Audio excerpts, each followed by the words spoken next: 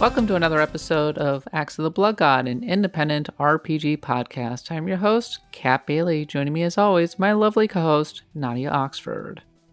Hello, Kat. How has it been since this was your first week at the time of this recording at IGN? How did it go for you? Yeah, I have a day job now. No more day drinking for you, gosh darn it. Yeah, it was great being reunited with Reb and Matt. It was a lot of fun seeing some old familiar faces.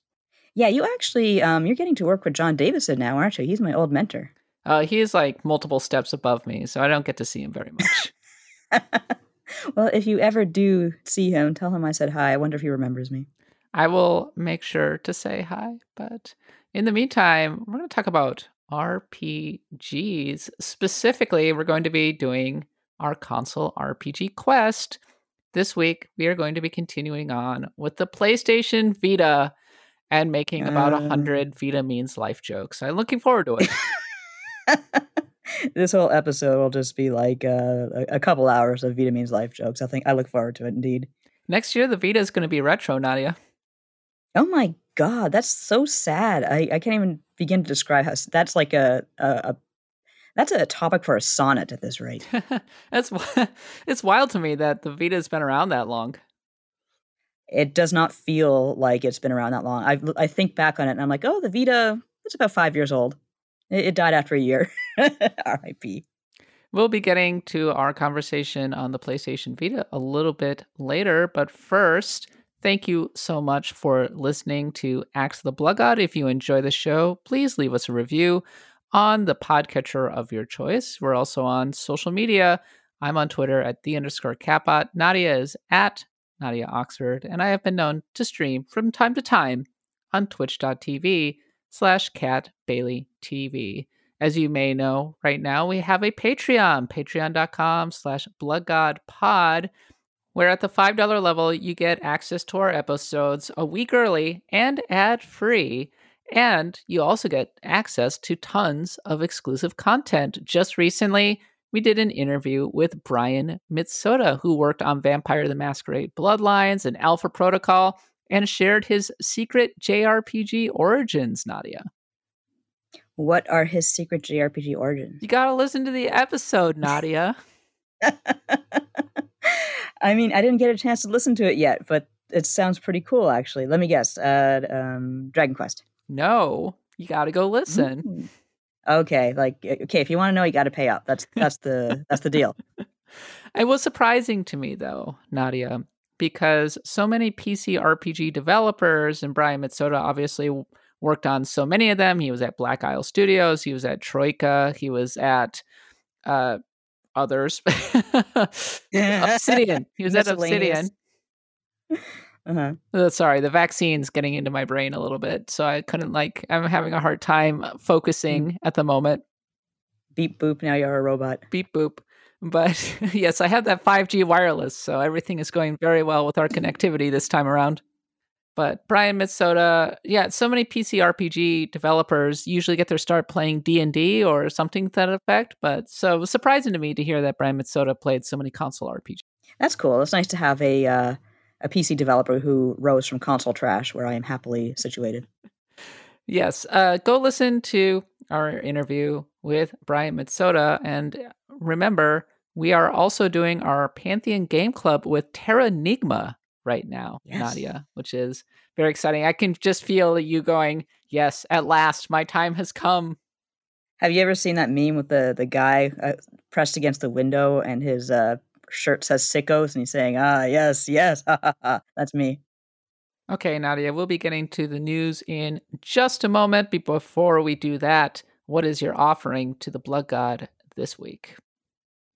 Well, I suppose I can say I am playing Shin Megami Tensei 3 Remake. I can't say much about the remake because I'm still under embargo at the time of when this episode goes up.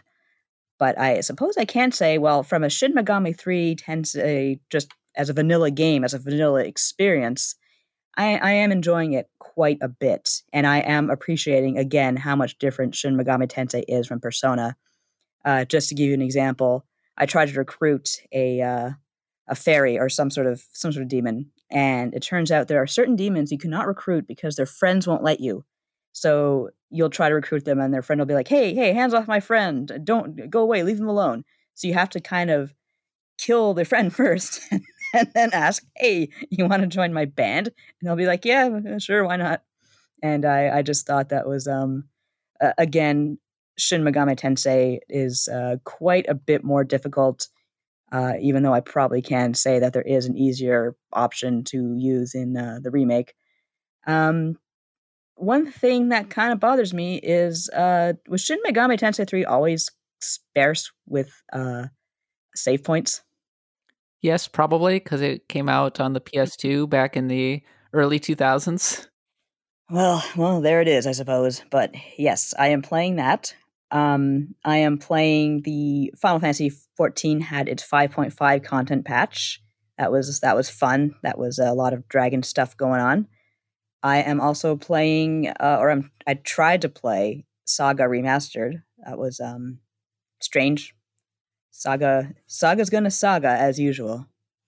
Yeah, I also got a code for Saga Frontier Remastered, which is now available. And I picked the character who is a magician and is out to learn about all of the magic. And her quest is literally go learn about all the magic. Good luck. And you head out into the world, and it's like, okay, what do I do? I guess I just start talking to people. If you listen to our episode from last week, in which we talked about how to tame the wildest RPGs, well, I followed my strategy. I was talking to the villagers. When it comes to Saga, though, you're really kind of on your own, no matter how you tame these RPGs. Like, I started with the monkey boy, Riki, and that his whole thing is he comes from a world where it's dying and you have to get rings to restore it. So I go to the human world and I start asking around the tavern about these rings, and you have a few people who are like, okay, yeah, I'll join you on your quest. Sure, I got nothing better going on. And then they hear about how the proprietor of the town has one of the rings. So we're like, okay, let's go ask him if he'll give up the ring. So we go to him and we say, can we have your ring, please? And he says, well, only, just paraphrasing here, only if the blue-haired chick sleeps with me. And she's like, okay. And they just disappear into the quote unquote factory area. And we're like, oh, we got to go save her. I'm like, you knew me for literally 3 minutes and you went to go sleep with this guy over a ring that I needed? What is going on here? And then I just said, okay, you know what? I'm going to start with another hero. So I picked, I think his name is Blue. He was a swordsman. And he's driving with his dad, even though he's a swordsman and driving a car, convertible, whatever. I just don't know at this point. And a robot drops on the hood of their car and they spin out of control. And this other robot tries to kill the Blue, and this guy in a mech suit saves him. And since he's dying, he makes him a quote unquote superhero. And he's in like armor now, and the guy who saved him's like, if you're not a hero, you're gonna die anyway. I'll have to kill you. And he's like, oh, well, I was gonna die anyway, so I don't care. And then suddenly he's working on an airship, and I just don't know what's going on anymore. I feel like I took like 60 pounds of drugs before playing that. I've been Kawazu'd again, I suppose.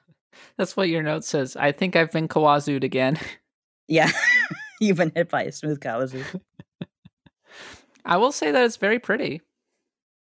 It's a very nice looking game.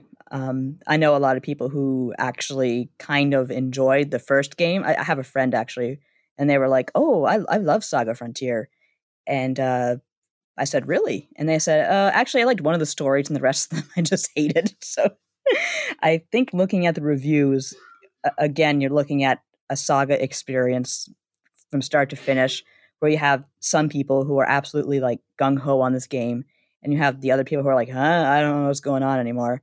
And even the people who love the game are just like, it embraces the best and the worst of retro RPGs, and don't be afraid to pick up a guide. So even though this is a remaster, I get the impression it's not really any friendlier than the original game was. So it's been a very hot topic of conversation over in our Discord. Yeah, no surprise there. It does have its fans who are extremely dedicated and deserve all the kudos because they can figure this out. I just, yet again, have to sit here and say I am not a Saga person.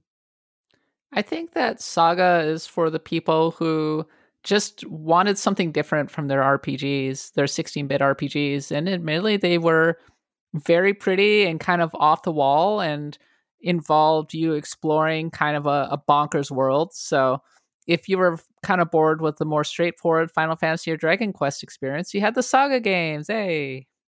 You sure did. And it's not like I hated Saga. I mean, I loved Final Fantasy Legend, even though I guess I was younger then and I had more time to putz around with a game where I had no idea what was going on. If I had more time and more patience, I'd putz around with Saga and maybe get a feel for its flaws and appreciate them regardless. Is it me or is that translation not very good? I can say the dialogue for the Riki story thread so far is not very good. So far, it hasn't really stood out to me one way or another, but I wouldn't be surprised, especially if it's a legacy localization. Mm, yeah, pretty much. I could totally see it if they kept the translation. I had no idea if they kept the translation or not, but it feels like that old PlayStation translation, kind of Final Fantasy VII adjacent in a way. Well, Nadia, I played the Diablo 2 Resurrection technical Yay! alpha last weekend, and I have to say I was very impressed. It was very good. That's pretty cool. I'm glad to hear that. Yes, it's kind of remarkable. So you can go back and forth between the old graphics and the new graphics, and Ooh. the leap from the old graphics to the new graphics is substantial to the point where it was just like, yeah, this is cute going back to the old graphics and everything, but I really need to stay on the new graphics. This is like way, way better. It's like you switch back and it's like, "Oh, okay, there's my 5 minutes of nostalgia. I'm back to the HD remake." It really, what really stood out to me, Nadia, was just how different it was from Diablo 3. Mhm. Because Diablo 3 is really cartoony by comparison. It's it's obvious that they took a ton of cues from the World of Warcraft, which of course at the time Ah, World of Warcraft was really at its height when they were developing Diablo 3, and I think they had a house style by this point and they really wanted right. to bring Diablo 3 more into that particular style. Playing Diablo 2 Resurrection, it's a real throwback to a different era, the pre-WoW era of Blizzard. And I'm going to be honest with you, Nadia. I think I like that era of Blizzard a lot better. Like Blizzard got kind of obnoxiously cartoony. It's at a certain point. I have to say I do love Blizzard's art style for WoW. I think it's very distinctive, and I think that's important. But I never even considered that maybe that yes, they did unify everything at one point, and I just did not really realize that. So that's an interesting thing that you bring up. I like the idea of a Diablo that's actually kind of creepy and scary because I mean Diablo 3 wasn't really that creepy or scary, but it was a lot of fun. It's also much more of a kind of classic PC RPG style. Like you talk about how in Saga Frontier, which is not a PC RPG, I'll admit, is a game that kind of just drops you in and tells you to go figure things out, go talk to people. It's a little bit like that with Diablo 2 as well. Whereas Diablo 3 is a much more straightforward and kind of linear progression, especially at the very beginning. Diablo 2 just drops you right into a hub and you're surrounded by some people, some quest givers, and then you just go and talk to them and they're like, go find a cave. Go kill some things in that cave. And I'm like, I could do that, I guess. To the Den of Evil. It's literally called the Den of Evil. And Gee, I wonder if there's evil inside. and then you just start building up your character, right? It's like there's just no frills whatsoever. There's a story to it, but the game is very much figure it out. You can figure it out. Go ahead. I think that I won't have a problem with that because, heck, I play Final Fantasy 14, and that's all about being dropped into a hub and you figure things out for yourself. With the matter of Saga, it's just like, why are you sleeping for this monkey boy who needs rings? I don't know what's going on here. That was my confusion. One of the nice things about the Diablo 2 Resurrection is that it has controller support now.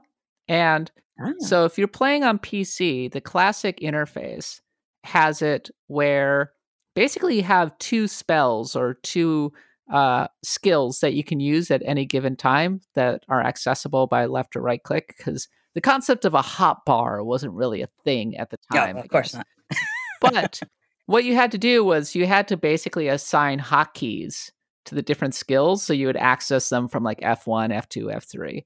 Whereas on the if you play with the controller, you can just assign the skills to all of the different buttons. And so just instantly I felt much more comfortable. And I was like, okay, controller for Diablo 2 Technical Alpha, great idea. I'm like totally into it. So I think that Diablo 2 Resurrection will do what a great remake should do. It will bring a classic game to a new generation and make it just so much more accessible, but will not lose what made the original so special in the first place. I think they're doing a great job with this one. So we're not looking at another situation with they destroyed Warcraft 3, was it, with the remake? God, I hope not. That would be very sad. That was a bad scene with Warcraft. Yeah. Well, here's the thing with Diablo 2. Like, with Warcraft 3 was such a disaster that they basically looked at the Diablo 2 Resurrection project, which was also in development, and went, oh God, we really need to go back to the drawing board with this one. And basically pulled the plug on the original team. They brought Vicarious Visions into Blizzard as a whole because Vicarious Visions had already been working on it. But in many ways, they rebooted the project. So yeah, like, and it's better for it. Like the catastrophe that was Warcraft 3, which makes me sad because I love Warcraft 3, probably did a lot to help Diablo 2 in the long run. So painful lessons learned. Painful lessons learned. Beyond that, I'm still playing Monster Hunter, Nadia. Yeah, I was playing a lot of Monster Hunter before I stopped for Shin Megami Tensei 3, and I still plan to play Monster Hunter because it's quite addicted. Yeah, I'm still in low rank, but we're about to get to level 4. I've been playing basically kind of nightly with a group of people, and we've been actually grinding a lot more than maybe expected, given that we're still at low rank. But I have a really good set of armor now and a really sweet bow, the Sinister Bow. What's your armor? What monster? It's like Izuchi, the Izuchi armor, which has a really cool scarf. I'm a big fan of it. Yeah, okay. I had the Izuchi armor for a long time because it just looked so cool, and I didn't really see. That's a problem with Monster Hunter. I don't want to get rid of armor because it looks cool. I know there's a layer system or something like that, but it's just, here's a tortoise armor that's like really much stronger. I'm like, no, it looks stupid. I don't want to use that. I don't want to use the bird armor. And I put it on my Palico and I put it on my Palamute, and they all look awesome. I actually changed it though to the I can't remember the name of that stupid monster that holds the egg, but I changed it to their set. Oh, I hate that thing. Yeah, it's stupid. Every time I see it, I'm like, oh, I gotta go kill it. That's not on your list of things to do. Yeah, but I gotta kill it. And Nadia, patch 5.5 is out for Final Fantasy 14. How's that going? I haven't done the raid because I know it's all like near stuff, and I just have not followed the near stuff in Final Fantasy 14 at all yet. I'm thinking to myself, should I play near first? Maybe I should play near first. But here's great. The story was not quite as tragic as I was expecting.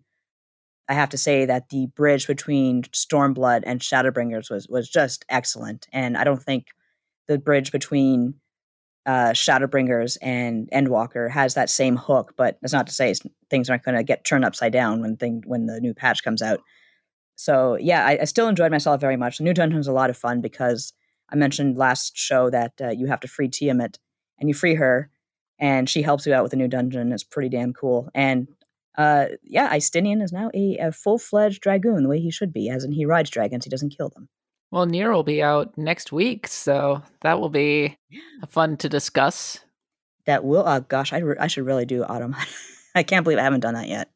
Yeah, I've got the Nier remaster on my PS5 right now, but I've been distracted by MLB The Show. Is that damn game getting its hooks into you again?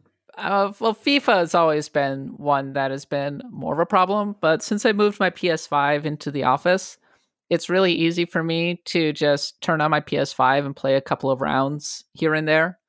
So, and what I'll often do is put on a podcast and be listening to a podcast while playing MLB The Show. And that is a frightfully addicting way to enjoy a sports game, I have to say. That is are you listening to like sports podcasts while you play sports games? Yes, I was listening to the Total Soccer Show, which is a wonderful soccer show, while playing my baseball game. So, talk about things that would confuse me. No, listening, it's Champions League season, Nadia. Oh boy, I'm Yay! excited for you. Yeah, My the teams aren't in baseball. the Champions League, but Oh, I'm sorry. West Ham is in the top 4 of the Premier League. That's very good. Oh, is, Tom's team in there too? Oh, Tom Ori? No, they're behind. Tottenham are behind West Ham. Take that, Spurs fans. Okay, that's good because you guys were always, like, kinda at each other when we used to work together, Spurs he's a Spurs fan, right? Yeah, so West Ham are the superior ham right now. clearly, I hope they take it to the top ham. I strongly look forward to West Ham finishing ahead of Tottenham. You heard it here first. It's gonna happen because Kat said so. All right, Nadia, let's finish up with some news. We were talking about Square Enix a little bit earlier. First item of business. Now that Saga Frontier Remaster is out, Square Enix is apparently prepping a whole bunch of new Saga games, including porting most of the remaining titles, Romancing Saga, Saga Frontier 2, and Unlimited Saga. They're also preparing a brand new Saga game, which is exciting for people who are fans of the series. Kawazu's power remains very strong within Square Enix, Nadia. I'm sure that shout of joy I heard drifting over the air current was Parrish when he heard that there's a new Saga game in the works. Parrish does love his quirky RPGs, doesn't he? He absolutely adores Saga. I think he localized one of the games. I can't tell most of them apart, to be honest with you. There's so many of them. And I don't want to be down on Saga. I don't want to be like, oh my God, Saga sucks. I just don't get the appeal. I have tried and I have tried and I have tried. And God bless Square, they keep getting me to try. But I don't get the games. I don't understand the appeal. But I do understand that there are fans. But I'm thinking to myself, why are there so much Saga stuff coming out? And yet, say Final Fantasy VI gets nothing. It's so strange to me. I'd love to know what the thought process is going on here. Final Fantasy VI, you get nothing. You lose. Nothing. Good day, Final Fantasy VI. You can play the bad Final Fantasy VI on Steam, and you will like it. That's all you get. That, or you can play it on the SNES Classic. There's a pretty good translation patch that cleans things up a bit because Ted Woolsey couldn't. He had to leave some stuff behind, so it adds all that back. And I've been playing it through that, but it's still kind of sad because I don't know, like Final Fantasy VII's getting a whole bunch of compilation of this and that. Final Fantasy VI can't even get a decent port. Speaking of Square Enix was recently rumored to be on sale, Nadia. It was, to which Square Enix immediately came out and shot the rumor down, said it is not for sale. I don't think that Square Enix is for sale. It seems kind of like a ridiculous idea, but who knows? To hear the chatter on Twitter from people who are smarter than me at business affairs, businesses are always talking about who should acquire who and what should acquire what, and it's just part of the discussion, and it happens maybe 1 time out of 20 when the rumors flare up. Square Enix is probably not for sale, as you said. I mean, it's a public company, so it's a matter of whoever has the most shares, but I just don't see it in a position where someone wants to buy, because, Avengers didn't do so well, but I guess Final Fantasy XIV probably brings in big money. Not to mention Outriders has done quite well. So Square Enix has had a couple of flubs, but it's doing pretty okay for itself. I don't see anything really exciting happening in that department in the near future. If Microsoft actually bought Square Enix, I would flip the table. I think I would flip a table too. I'm sorry. That would be getting really silly. I'm tired of conglomerates. Yeah, just a little bit. In happier Square Enix news, Neo The World Ends With You is launching on July 27th, Nadia. That's a week after your birthday. Hey. Yeah. Yes, it is. Happy birthday to me. And there's a big new trailer as well. Yes, there is. A trailer came out this week at the time of this recording, and looked very World Ends With You-ish, and surprised, Nico is there. Nadia? Hmm? I didn't like the trailer. I'm sorry. What didn't you like about it? I think that it looked kind of dated. I mean, it's The World Ends With You. What's it supposed to look like? The art style, first of all, the art style, which was very charming in 2007, kind of looks like old-fashioned Flash animation at this point. And also, I think that just the overall style of it kind of brings me back like 15 years ago when I was living in Japan. And in a way, it's nostalgic, but it's also a little overdone. And I liked they bring back some of the characters that I liked from The World Ends With You, but I wasn't particularly blown away by the new characters. And the battle system doesn't look great. And I don't know. I'm just kind of out on Neo: The World Ends With You right now. I'm looking forward to it. I think some of the enemy designs look pretty cool, the way that I remembered them being cool in the first game. And a lot of it, I think, comes down to Bravely Default 2 syndrome, where people were upset that it didn't really innovate and it looked so much like the old games. And at the end of the day, that didn't matter because the game just played fantastically well. So if if Neo World Ends With You plays well, then that's all I really want from it. And if it's just that unique sort of style that belongs to it alone, I can forgive the fact that it looks a little bit dated. It has an interesting time mechanic or something like that. I guess that could be fun. Yeah, I mean, you might be surprised how much you like it when it comes out, but we'll definitely have to see. I think that the combat looks a little Kingdom Hearts-y with the hack and the slash. Oh no, Nomura did a Kingdom Hearts thing? Oh no. Nomura did a Kingdom Hearts? Oh no. Who could have foreseen? Well, at this point, The World Ends With You is basically just a spin-off of Kingdom Hearts. Pretty much. I mean, Neku is traveling between both series at will, practically. Yay. Yay, Neku. Even the hoodie that he's wearing with the hood about kind of hiding his face, it's very Kingdom Hearts. It's like Dark Neku. He learned how to flip it. He learned how to put it on properly before it was backwards. He's like, I'm a grown kid now. I know how to dress myself, and he figured it out. I dressed myself. So Neku is Ralph Wiggum now. Yeah. I will play Neo: The World Ends With You, and I hope that it surprises me like Bravely Default 2 did. Yeah, I mean, it's coming out in the summer where there's usually kind of a lull, so you'll have time to give it your all. Final piece of Square Enix news, because there's a lot of it. Yeah, there's a lot today. There was more info on Yuffie's content for Final Fantasy VII Remake titled Episode Intermission. There's information about Avalanche's additional members, including one Axl Rose-looking guy who is straight up named Billy Bob. Supposedly he drinks constantly, but can't get drunk. That's rough, buddy. Thank you for the notes, Nadia. You're welcome. I've been in that situation where I was in the southern states, and people were just kind of saying racist things, and I was just really uncomfortable, and I was trying to get drunk, but I couldn't get drunk because the beer was something like 3%. So it was a nightmare situation. When I heard about Billy Joe or Joey Jojo, whatever his name is, and how he tried to drink and he can't get drunk, I'm like, oh, you know what? I relate to this man. I think this man is going to be my new favorite character. I just got to know his name. I'm really looking forward to FF7 Remake Intergrade. I am going to replay it, Nadia. I am going to be mad if I don't find a PlayStation 5 before then, so bah. Something tells me that I'm going to get roped into reviewing it for my new place of business, so... I think that'll probably happen. You're still allowed to review games, right? Oh, yes. I'm definitely allowed to review games. Allowed and encouraged. Oh, good for you. Yes, you should grab it while you can. Okay, Nadia. 2 final notes before we head on to the main topic.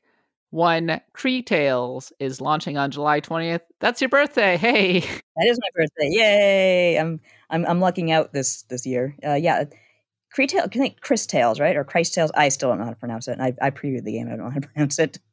And Genshin Impact, our favorite game here over on Axe of the Blood God, the one we just couldn't stop talking about last year, is out on the PlayStation 5 on April 28th. It is getting 4K support, enhanced textures, and all that jazz for the PS5. Well, you know what? If I get a PS5, I'm sure the game will not run like garbage like it did on the PS4, and that might be my incentive to finally give it a fair shot. All right, Nadia, let's continue on to the console RPG quest. Don't go away.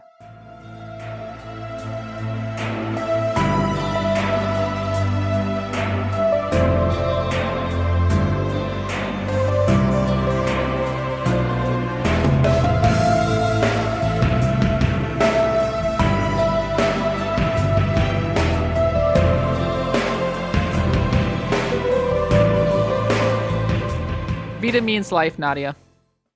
No, it doesn't. Vita means death. Vita means a graveyard is what it means. I just had to get that out of my system. That's one thing I miss about working with Matt is every time he wrote about the Vita, he had to sneak Vita's life in there somewhere. But it's kind of a reflex. We all have to do it. I like that it says Vita means life, parentheses, gross sobbing. Basically. Yes, this is the console RPG Quest for the PlayStation Vita, the latest in our ongoing series in which we explore the RPG libraries for every single console that is really noteworthy in that regard. And this week, we are talking about a star-crossed handheld that never really got started. It was the follow-up to the PlayStation Portable, and it kind of had a rough time of it, unfortunately.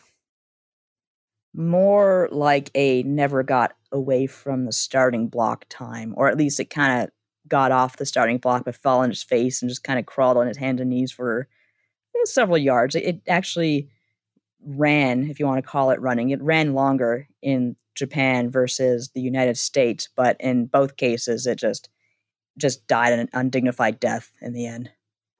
Launched in Japan on December 17th, 2011. It came to North America on February 22nd, 2012. So it is almost actually about 10 years old at this point. Oh my God. It was supposed to be a follow-up to the PSP and a direct competitor to the Nintendo 3DS. It was neither in the end. Nadia, what is your first memory of the PlayStation Vita? I don't remember how I reacted when it was first revealed. I think I was very much, well, okay, that's kind of cool. I remember a lot of confusion over the back touchpad. People saying like, "What is this for?" Except for hentai games, and the answer in the end was hentai games. But I did not get a Vita until much, much later. Let's say about 2016. Yeah, I remember now. I was having surgery and I needed stuff to do, and so I bought a Vita, a used Vita, and because I wanted to play, by your request, actually, Persona 4 Golden. So I acquired that, and then I had a nightmare of a time trying to get the stupid proprietary memory card. But I got that too. The select button on my Vita does not work. I don't know why, but one thing I can say for sure for the Vita is it does let you fully remap its buttons. So I managed to kind of get around that, but it's still just like, okay, no select button, whatever. I'll just do the best I can until I need it. Oh no, I need it right now. Oh no, I forgot it doesn't work. Yeah, so that's my Vita experience. Woo. I was going to say, Nadia, it wasn't that you acquired the Vita because you had nothing to do while you were in the hospital. It was because I made you get a Vita. You did make me get a Vita. You definitely did. I do remember playing it post surgery. Not until I was home though. I took my 3DS with me into the hospital for a while. Oh my God. Actually, the Blood God is like retro at this point. It kind of is, isn't it? Ugh, Lord. It's just like we're now firmly at the point where when we're talking about these consoles, we're looking back on old episodes as Axe of the Blood God. That would have been quite close to the start of when we started podcasting together. That would have, yeah, because that was like 2016 November-ish. Because I was shocked that you hadn't played Persona 4, and I was like, Nadia, you will love Persona 4. It is your game. And then so I was trying to get you a PlayStation Vita TV so that you could play Persona 4 Golden, but it was hella expensive to get it over to Canada so that you could actually use it because you're across the border and all of that. God forbid. Like, not like you can't throw the package or something to the guy on the other side. And then we ended up turning that into the Persona 4 Golden Report, which I think we were running maybe in 2017 or thereabouts, 2016. That was really fun. Yeah. That was one of our earliest segments, and it was a lot of fun. That was. We did the Persona 4 Golden Report, and we followed that up with the Final Fantasy 9 Report, because that was another one that I was just not so clued in on at the time. We also had that little sound drop with the little Persona! Yeah. We sure did. Well, my first memory, Nadia, of the PlayStation Vita was I reviewed it at launch.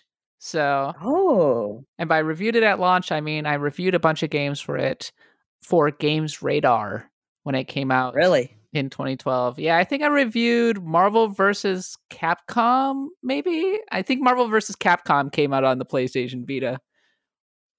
Do you remember your impressions overall at the time? I remember thinking that the PlayStation Vita had an absolutely gorgeous screen. I was really annoyed by the proprietary memory.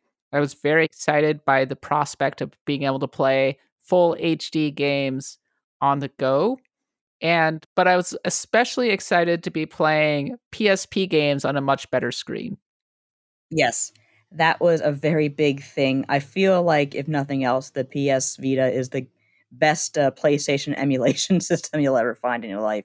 I remember a lot of my early energy was spent trying to get PSP games that nominally were not part of the PlayStation Store onto my Vita. Yeah, one big problem with the Vita, I think maybe its biggest downfall, was that stupid proprietary memory card and the fact that it was so expensive and you got so little memory out of it.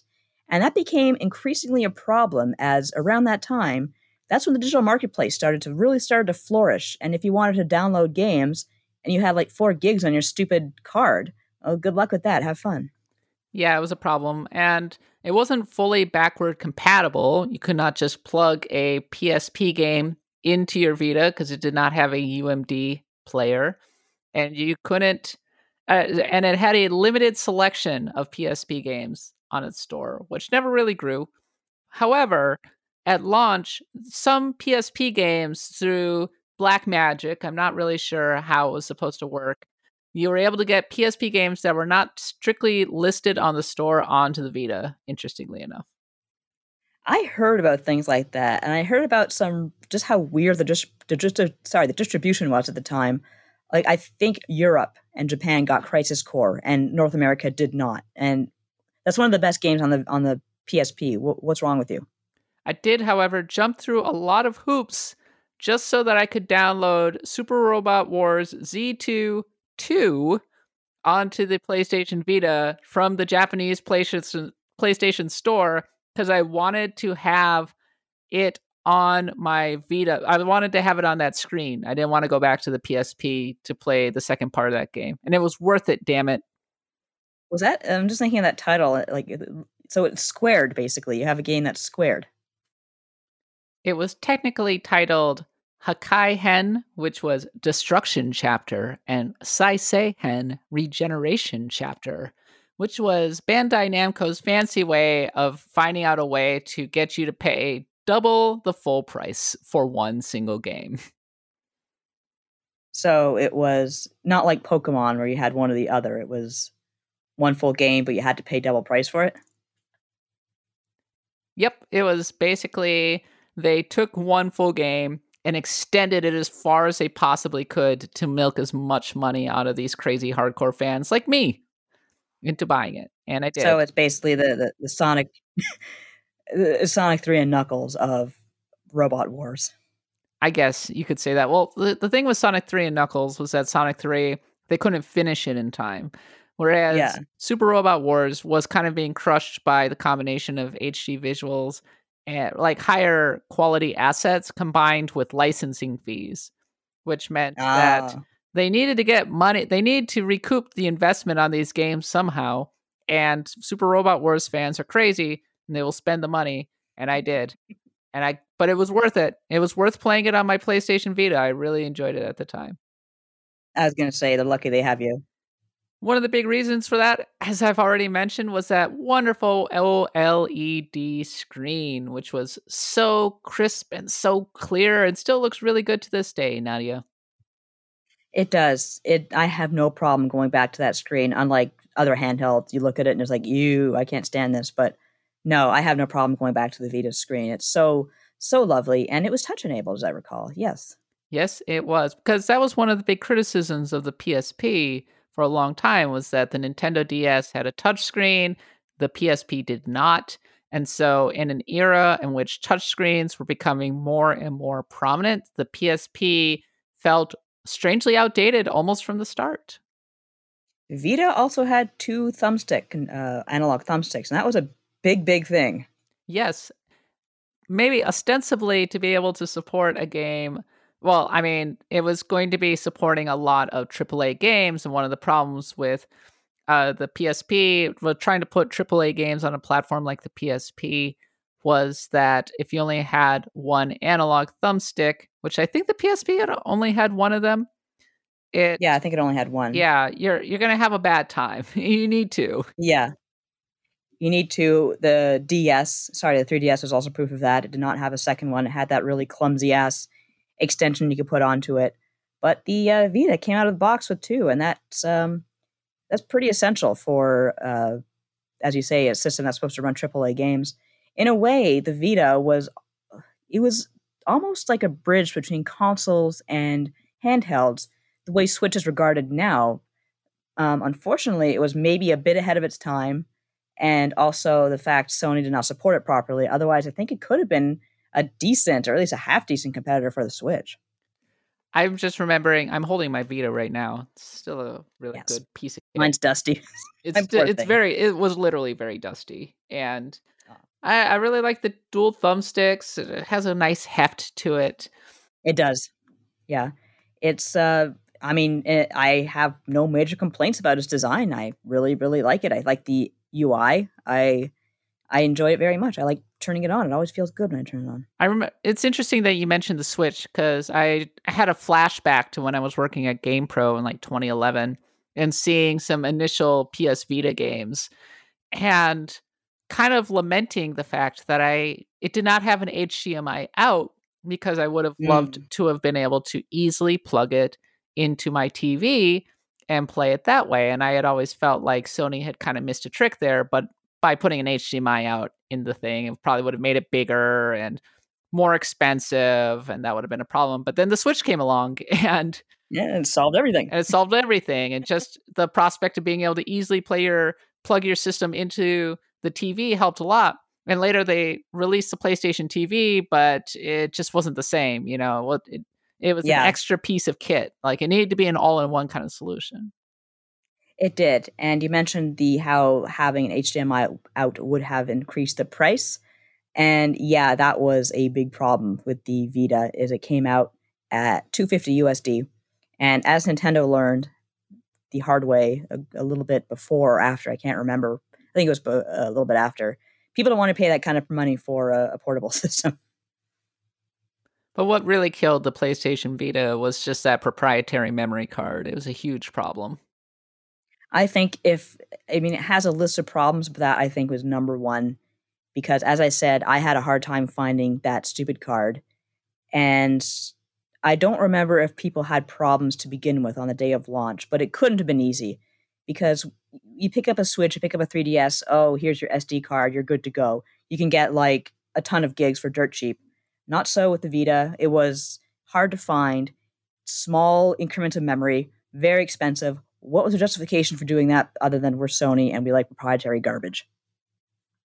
Who knows? But it was outrageously expensive and too small, which meant The that too small, yeah. so just and it was by and large a pretty heavily digital system compared to the PSP for sure. So like you could get games that were physical, but probably you were going to be spending a lot more time on the PlayStation Store, and just you could only fit a couple games onto the launch memory card. It was a problem. Yeah, I feel like maybe the uppers at Sony, the upper echelon, maybe had a fight over the future of like mediums because it feels like they really went halfsies on this, where you had okay, we have to have physical support. Fine, at the time it was normal, but then you have probably another side who said, well, digital gaming is going to be big. It's going to just only get bigger from here on in. You got to give people the space they need to download these games and play them. And someone at Sony might have said, no, we're not really interested in that. Physical is going to be the future forever, and physical is not the future forever. What's funny is that everybody thinks of the Vita as having no games, right? But it actually had a fairly robust launch lineup. I mean, it launched with an Uncharted game as its anchor game, and it also had Wipeout, which looked terrific, and had Super Stardust Delta, another game that looked different, excellent, and it had like 7 or 8 PlayStation games right at launch, including Hot Shots Golf and all of that. And then beyond that, it had Gravity Rush, which was an excellent game. That was a launch window game. And it had decent third party support, not amazing, but I had a couple of sports games in there. I had Luminous, Luminous came back. And also, it had Touch My Katamari, which by that time, Katamari was definitely being a little bit played out. But Yeah. I could never get into it because the motion sickness in that game, oh man, it's bad, bad, bad. Yeah, it had a pretty robust launch lineup, not like the most blow your mind launch lineup, but certainly there was stuff to play and most of it was at least decent. yeah, I had Ultimate Marvel vs. Capcom 3, and it looked darn good. Too many things working against it. The price was one, the memory card was another. I don't recall the marketing being that exciting or in your face or cool. It just kind of fizzled out after a time, especially in the US. Well, it seemed like Sony got bored of the PlayStation Vita almost immediately. That's kind of it, isn't it? It really feels like they just got bored. And it's really a damn shame because Nintendo had like a huge failure on their hands with the Wii U, but they still got so God love them. They supported it up to the end and actually came out with some really great games. But Sony was just like, oh well, this didn't do the enormous explosive numbers we wanted it from like launch, so we're gonna let it fall by the wayside and like flounder on. Not to mention at the time, I think that's when mobile games, smartphone games, were really starting to cut into things like the Nintendo 3DS and the PS Vita. And whereas Nintendo just kind of stuck it out and fought that, I feel like Sony was just like, well, the future's the future. We're going to go back to our consoles now. Well, we talked about this on the 3DS episode, where mobile games were seen as the future and handhelds were seen as hopelessly outdated. And so many places were pivoting pretty hard. I remember talking to Electronic Arts in 2013 and asking if they were going to support the PlayStation Vita, and them basically just chuckling. No. No. I mean, they were still putting out a FIFA game on it. But I mean, the difference between the PSP and the Vita, where EA was continuously putting out a lot of sports games well into the PSP's lifespan, whereas they just basically jumped ship on the Vita right away. They never even put like a Madden on it or anything. So, which was always a bummer to Yeah, me because I always felt that the Vita could have been a really good sports console if it had been properly supported. yeah, I think that the somewhat weak performance of the Vita, because it started out strong as a new system does, then it gradually fizzled out after a time. And that's when developers, third party developers, will jump ship. They will not stick around to see if this system's going to pick up steam. They're either there or they're not. So they probably had all these ideas for the Vita and just kind of jumped when it realized, okay, well, the 3DS is doing a lot better. Let's hook up our ship to that. And what probably really put the nail in the coffin for the Vita was Monster Hunter going over to 3DS. That did not help at all. I think that pretty much murdered the Vita and ensured that it wasn't going to be successful because I mean the Monster Hunter did so much to propel the PSP in Japan. I would almost say it single-handedly did that. And it propelled a huge craze in Japan, which you could definitely see in the PlayStation Vita, where so many games that came out, especially early on, like Soul Sacrifice and Freedom Wars, were definitely geared to a Japanese audience who are really into social gaming. And by social gaming, I mean like local, like playing with their friends at the local McDonald's or whatever. So, to an extent that I found kind of obnoxious because the games would often not be fun unless you had friends. By that point, I think also gaming was shifting to a lot more online because of the 3DS, and of course the Vita supported online. It had Bluetooth too as well, which was really fantastic. But the era of everyone gathering in a McDonald's after school was, I think, starting to pass a little bit as we got more connected as a world. And not only that, Nadia, the Vita had a mobile phone plan or whatever. It had a data Oh my plan. god, I forgot Yeah. about that. Supported 100%. 3G. I just remembered. I just have flashbacks. Someone got up on the stage at some E3 or another and mentioned that the plan with the Vita was AT&T, and there was just boo just resonating all through the auditorium. It was fantastic. Well, the PlayStation Vita's RPGs, much like the console itself, kind of peaked early, Nadia, though I'm sure plenty of people would disagree with me on that front, because Persona 4 Golden, that's the big one. That's the one that kind of painted its legacy in many ways. Came out in 2012, and remarkably, I would say despite the fact that Persona 4 Golden came out on a platform that did not sell very well, I imagine a lot of people played it, managed to kind of propel the popularity of Persona 4. I would argue before Persona 4 Golden, Persona 3 was more popular than Persona 4, and then after Persona 4 Golden, it flipped. Yeah, I remember Persona 3 being like the Persona game that everyone kind of jumped on with. And when Persona 4 slash Persona 4 Golden came out, that seemed to generate even more of a discussion. Kind of like how everyone seemed to be on board with Persona 4, and then all of a sudden Persona 5 comes around, and that's the one everyone likes now. And there was a reason for that. Persona 4 Golden, it was beautiful on that PlayStation Vita's screen. It got basically an HD update, had a lot of really meaningful quality of life improvements, like the ability to see what other people were doing online so that you had an idea of how to progress forward in the story. It added a lot of story content in general, added a whole new character. Uh, yeah, like it was just a vast improvement on the vanilla version of Persona 4. And it kind of made everybody, it clued a lot of people into how good Persona 4 was. And I would say set the stage for Persona 5. And I have to say one thing about Persona 4 Golden is that it was clearly engineered with the Vita in mind. And that's really not something you can say about a lot of the of Vita's RPGs, unfortunately. A lot of them seem to be ports of games that were already out for the PS3, maybe the PS4 as well. I can't remember, PS2 for sure. And unfortunately, the Vita did not have a lot of original projects, but man, it has some great ports, I have to admit. And it was so much fun to take these games and play them like on the go or in the bedroom before bed. So I appreciate it for that, at least.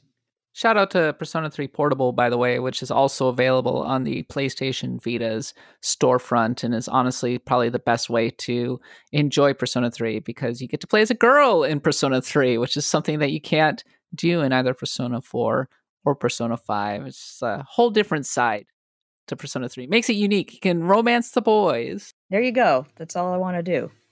I can romance the boys as a boy. I don't care. I'm not fussy, but just give me the option. And also shout out to the fact that there's so many really good PSP RPGs that are actually available to download right now on the PlayStation Vita, including Tactics Ogre. I think Final Fantasy Tactics is on there as well. I think Gungnir is on there. So there are a bunch of good ones out there. There's Adventures of Mana, actually. That was one that was made for the Vita as well as mobile. And I enjoyed that very much as someone who liked Final Fantasy Legend. Sorry, not Legend. Final Fantasy Adventure. I don't think Parrish liked it very much. I remember he rated it quite low, but that was my first time I really got in depth with Final Fantasy Adventure, and I enjoyed it very much. Great soundtrack. I think the characters look good. I think the designs are great. So that's a decent one to download. We were talking about this on the PSP episode. It's a real shame that Crisis Core didn't make it out to the store on the Vita. Apparently it did in Europe and or Japan, but not North America because screw us. Like I said earlier, that's one of the best games on the PSP, and you're going to just gonna not give it to us, eh? All right. Sony made a token gesture toward the Vita by 2013. They released an Assassin's Creed game for it. That's right. Yeah. Which, I would say some Assassin's Creed fans will tell you that maybe that game was underrated, but by and large. Was that the one that takes place in China? No, it's the one that takes place in, I think, New Orleans. Really? Yes, because awesome. This is when Assassin's Creed was kind of set in the Americas. Right. Yeah, based on the Revolutionary War and all of that. Black Flag came out the same year. Mm-hmm. Okay, yeah, I remember now. Yeah, that's pretty cool. Also Assassin's Creed Rogue. But yes, there are a handful of solid games that came out in 2013. One of them that I played a lot, Nadia, it's not an RPG really. It's a beat 'em up, but I mean, it bears mentioning because I really liked it. Dragon's Crown. Oh, I love the frick out of Dragon's Crown. Basically, it's a spiritual successor to Dungeons and Dragons Tower of Mystara and Tower of Doom. Sorry, Shadow over Mystara and Tower of Doom, which I think the artist George Kamatami, is that how you pronounce his name? Yes. He worked on both of those. So he got to work on Dragon's Crown as well. So you're looking at the same kind of gameplay, just with those really, really awesome, amazing graphics. Yeah, I didn't get to play that on the Vita. I played it on the PS4, and I love the hell out of it. Also, it was the beginning of a really strong run on the PlayStation Vita for Falcom. Falcom, I Yes. would say, kind of dominated the PlayStation Vita, maybe more so than Atlas. There are a lot of Ys games on it. There is Tokyo Xanadu, and of course, there is the Trails of Cold Steel games, which came out on the PlayStation Vita. But Ys Memories of Celceta came out in 2013. Was not particularly well regarded. A lot of Ys fans tend to put it at the bottom of the list, mostly because they're like, it's kind of generic, all things considered. It's not like I played a little bit of it. It's not my favorite. The thing is, the Vita has that, and it also has a port of Ys 8, which of course is fantastic, one of the best Ys games out there. So you may as well go for that. I hear that the port job is actually really, really good. I have not tried it for myself, but that's quite interesting. If you want to play it on the Vita for some reason, even though you can play it on the PS4 and the Switch and I think PC, go for it. Give your Vita some love. Do you think that people play Trails of Cold Steel more on the Vita or the PlayStation 3? I don't know. Even to this day, I think that maybe I didn't hear about it much until it came out into the PS4. But I would imagine in Japan, at least, people were playing it on the Vita. I remember being in Japan in 2013 and seeing the trailers for Trails of Cold Steel in various game shops and being like, what is this game? This looks great. Holy cow. It's like Valkyria Chronicles. Yeah, it kind of is in a lot of ways. Kind of has that same look to it, though not nearly as shell shaded and cool the way they did it for Valkyria Chronicles. And I'm pretty impressed that they shoved that whole game onto the Vita because it's not small. And by the time Trails of Cold Steel and Trails of Cold Steel 2 came out in 2015, the PS Vita, bless its heart, was very dead. But it had settled into this niche where games were coming out on both the PlayStation 3 and the PlayStation Vita at the same time, like doing a double release over in Japan. Yeah. Because the PS3 had finally gotten settled in as a console that developers were releasing games for. And here in America, RPG fans, Japanese RPG fans who felt hard done by various developers who were still coming out of the bad times from Yeah. the years before had really embraced the Vita as kind of their niche console of choice. I didn't have a Vita at the time, but I can understand why it would be a safe harbor for JRPG fans, not only because of the imports and the releases that were coming out, but also some good indie games. And of course, the PS Store was giving us access to these old PlayStation RPGs that we absolutely loved, and a lot of them still held up. And if you go back and listen to our PlayStation RPG console quest, that's a huge, huge one for a reason. I played my Vita a lot. I not even only including Persona 4 Golden. I played a heck of a lot of Dragon's Crown, and I played a lot of Super Robot Wars and SD Gundam G Generation on it. If you go and listen to old episodes, I think especially around 2016, you'll hear me talking a lot about how I was playing SD Gundam G Generation Genesis. What a mouthful on my PlayStation Vita. Because those games looked freaking good on that platform. Like Super Robot Wars V, which is, I don't think X and T are available on it, but V definitely is. The thing that I liked about playing V on the PlayStation Vita was that you could put your own custom soundtracks onto the Vita. Oh, time to just wreck some robots to Guns N' Roses' Appetite for Destruction. Because what you would do is you would create a folder on your PC and put a bunch of songs into it, and then you could connect your Vita to the PC and then get all of those songs onto a playlist and then be able to play it. But then you won't hear all the cool, I'm assuming, Japanese theme songs Well, the problem is that these mecha robots. For licensing reasons, those songs were often like karaoke versions. So those are not fun. And tend to be kind of like lower res. Like sometimes they were very good, but not always. If you wanted to buy the premium sound version, you could get it for much more money. Or you could get if you wanted to buy the premium sound version for like $150, I'm not joking, you could get versions of the songs that had vocals. But probably what you wanted to do was just put in the soundtrack or just put in your own soundtrack, which I did. And that was a big thing that I felt was lost when the series went over to Switch, is that I couldn't do my own custom soundtracks anymore. Man, like they had a great racket going on there. I salute them. Oh no, salute them.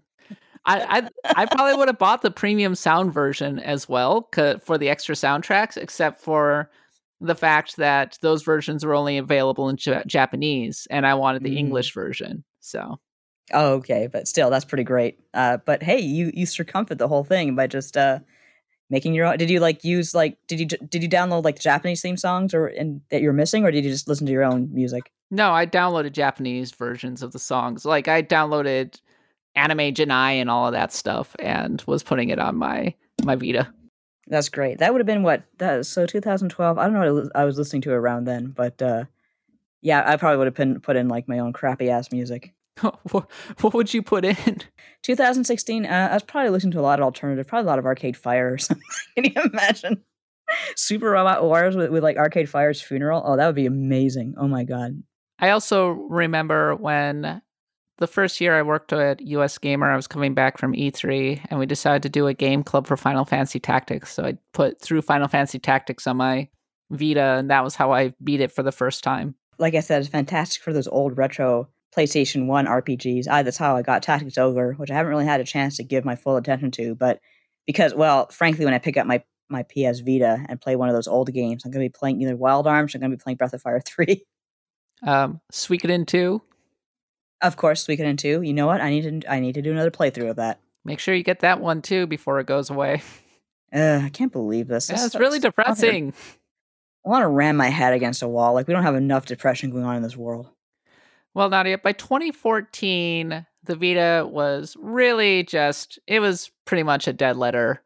By this point, Sony was aggressively cutting costs. They released a lighter, thinner, and cheaper version of the PlayStation Vita in 2014, which had a worse screen.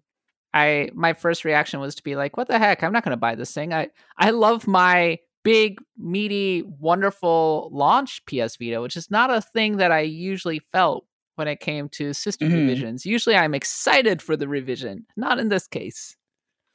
Well, in this case, usually when you have a system revision, it improves the screen. But in this case, Sony was skimping on what made the PS Vita partly so special, is that big, beautiful screen. I have to say, the rear touchscreen on this thing was really weird. It screws me up. Some games will read it for some reason, and it's just, what are you doing? Stop it. As a final gasp, a last gasp push for the PS Vita, PlayStation also started pushing indies really hard on the PS Vita. This was the beginning of what I might call the second wave. So we had the initial wave of indies on like Summer of Arcade and that kind of thing on the Xbox 360 in the late 2000s.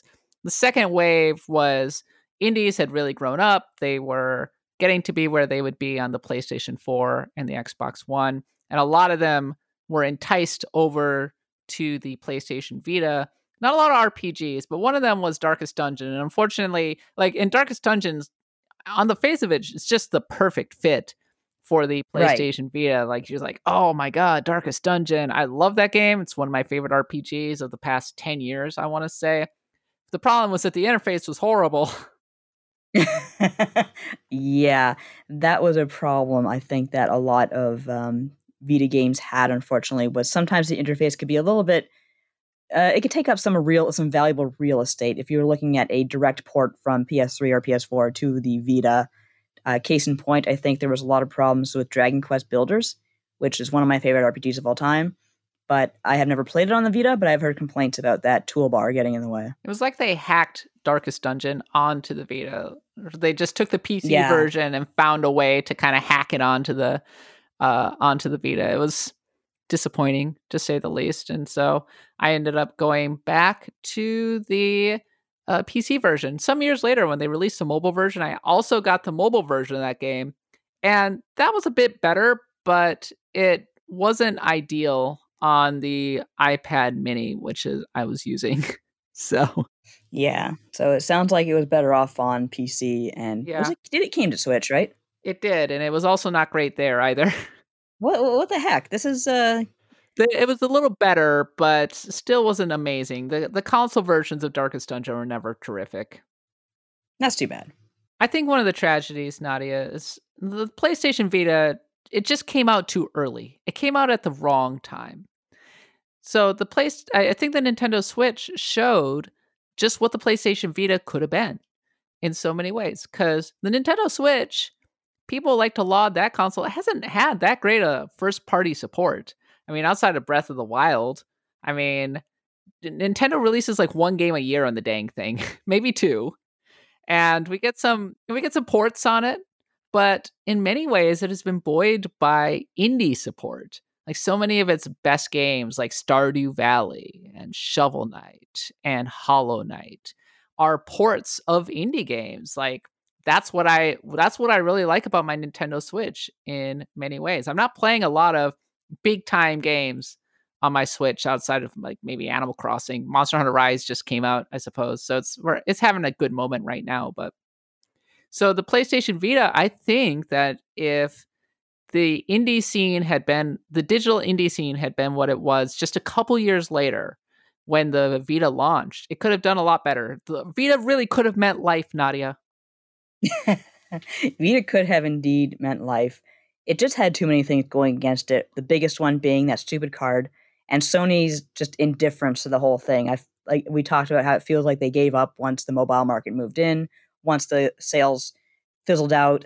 I mean, Nintendo's response to the 3DS stumbling was not just cutting the price, but really slashing it and kind of appeasing hardcore fans with those really cool one of a kind Game Boy Advance games. And they were obviously clearly committed to making the 3DS a good thing. With Sony, the price cut did not come until much later. It wasn't nearly as big as a cut. You're talking about $50 versus $70. It just never really had that support that it really needed. And it is a shame because, again, as you said, I feel like it was filling a gap that we now fill in quite nicely with the Switch.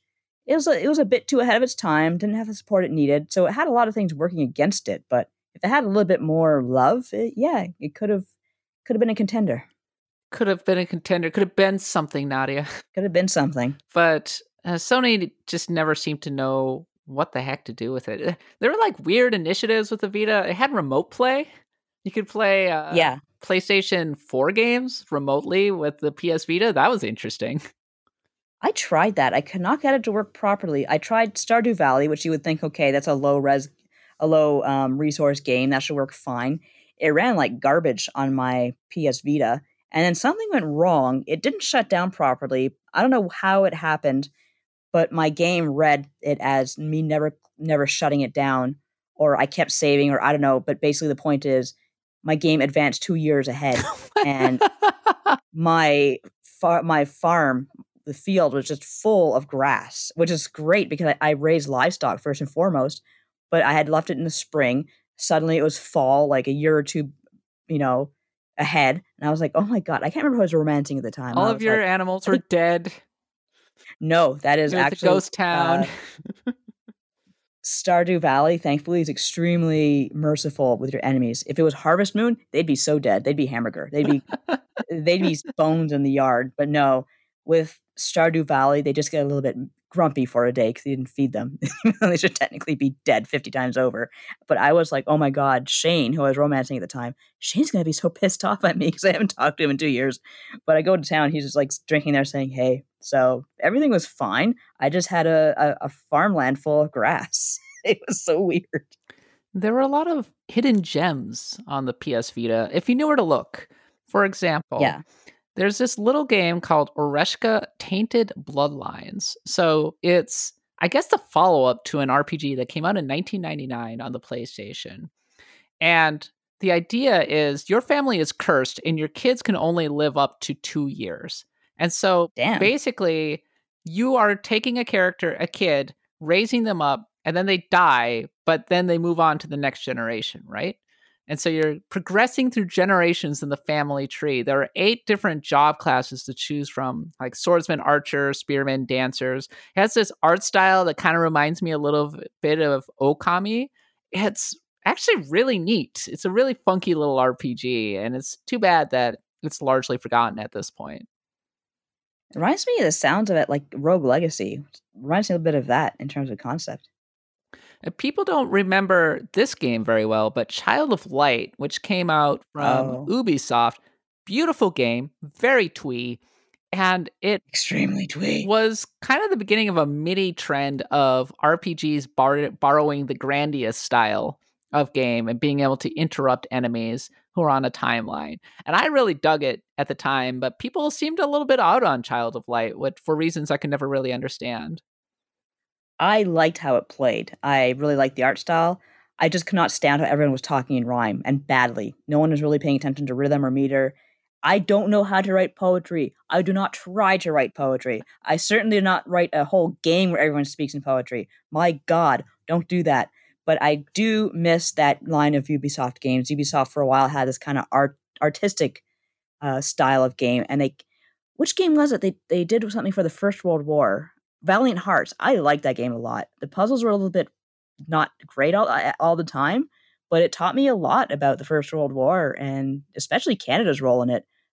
Did you know that we were the soldiers who discovered that if you pee on a rag and cover your mouth and nose with it, that will stop mustard gas? A truly So, amazing yeah. legacy for Canada. Hey, I mean, it saved lives Pea from a soaked rag. horrible death. Saved a lot of lives from a horrible death, but yeah, I really liked that game. Child of Light, like I said, I liked how it played. Just everyone had to shut up, but nobody shut up, so that was a problem. I mentioned how Falcom really dominated the PlayStation Vita. Another developer that really dominated the PS Vita, especially in kind of its later years, was Gust. They put out a ton of their Atelier games. And Yeah. specifically, Atelier Escher and Logi was very good. Rorona Plus was very good. And it was just part of this sea of B and C tier RPGs that were coming out onto the PlayStation Vita at this time. Also, tons of Hyperdimension Neptunia games in 2014 and 2015.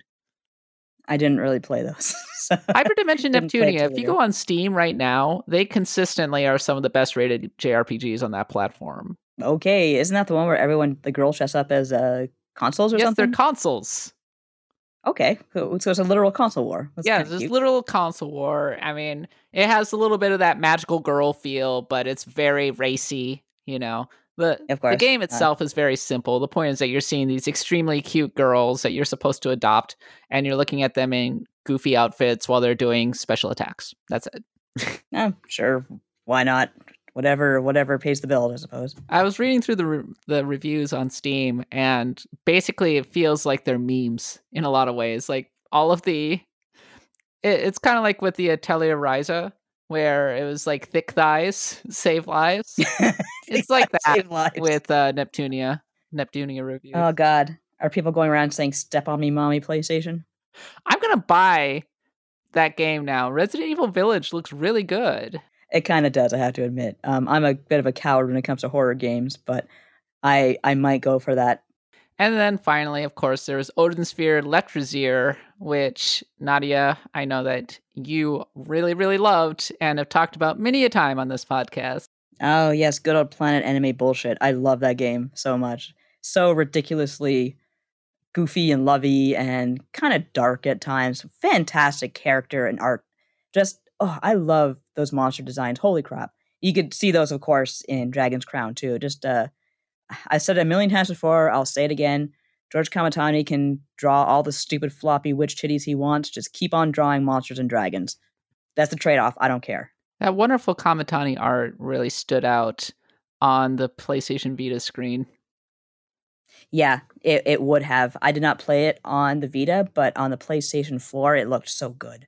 I am so ready for 13 Sentinel Aegis Rim on the Nintendo Switch. Give it to me. Port bag. I want any Vanillaware games on the Switch, please. I want Odin Sphere, I want Dragon's Crown, and I'd probably play through 13 Sentinels again, even though I know how it ends and how it... Wait, Dragon's Crown isn't on Switch? I don't think so. If it is, I'm going to buy it right now. Because they remastered it for the PlayStation 4 Pro. I know they remastered it, yeah. That's what I played. And, like, it really helped with frame rate. One of the problems on the Vita was that the frame rate wasn't super great at various points. I liked that it had crossplay.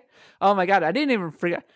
Hideo Kojima, instead of saying like crossplay, he came up with the term transfarring. Oh, Kojima. So when he was introducing, well, this might have been for the PSP or for the Vita, when he announced Zone of the Enders, he was promising the concept of being able to play on both the PlayStation 3 and on the PSP or the Vita, one of the two. He's like, yeah, you can move your save file from one to the other in a process I call transfarring. We have a name for it, Kojima. No, Transfarring. The PlayStation Vita died March of 2019. Sony finally pulled the plug on it.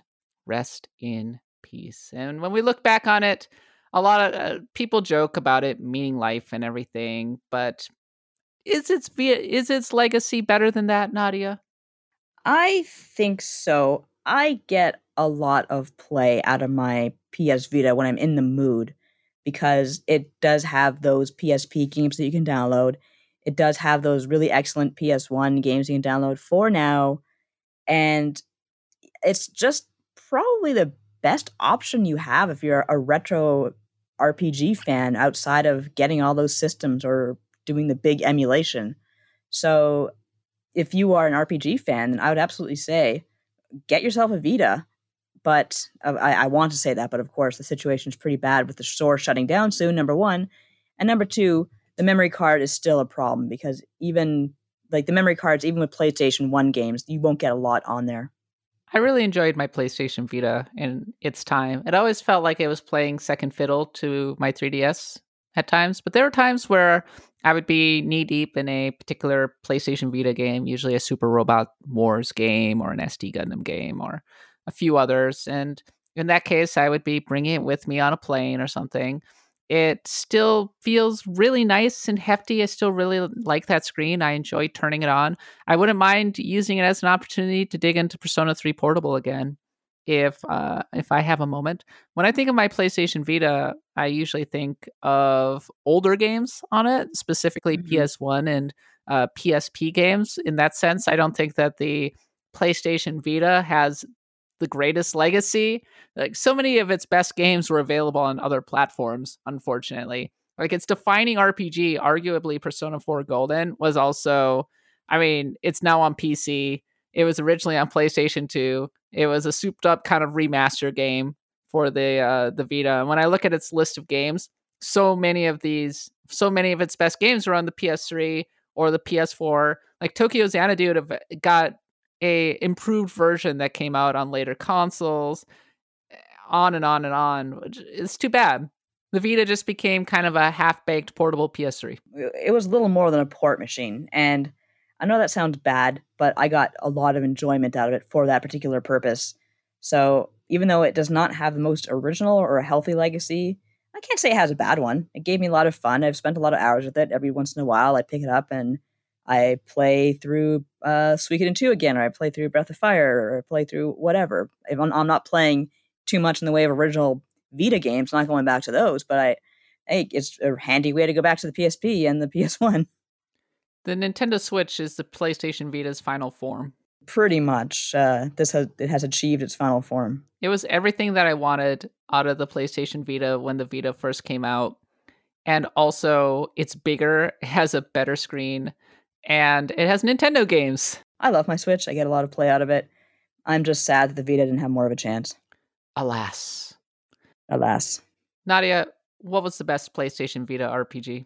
See, the thing is, I didn't play a lot of these RPGs on the Vita. I played them on their original consoles. But you're really just gonna have to hand it to Persona 4 Golden. I know it's an easy gimme, but come on. All right, that is our console RPG quest for the PlayStation Vita. Thank you for listening. If you want to share your own memories of the PlayStation Vita, do me a favor. Send an email to cat@bloodgodpod.com. Email me on Twitter. My DMs are open, _Kappa, or leave a message over on our mailbag channel on the Discord. Okay, Nadia, it's time for a brand new segment.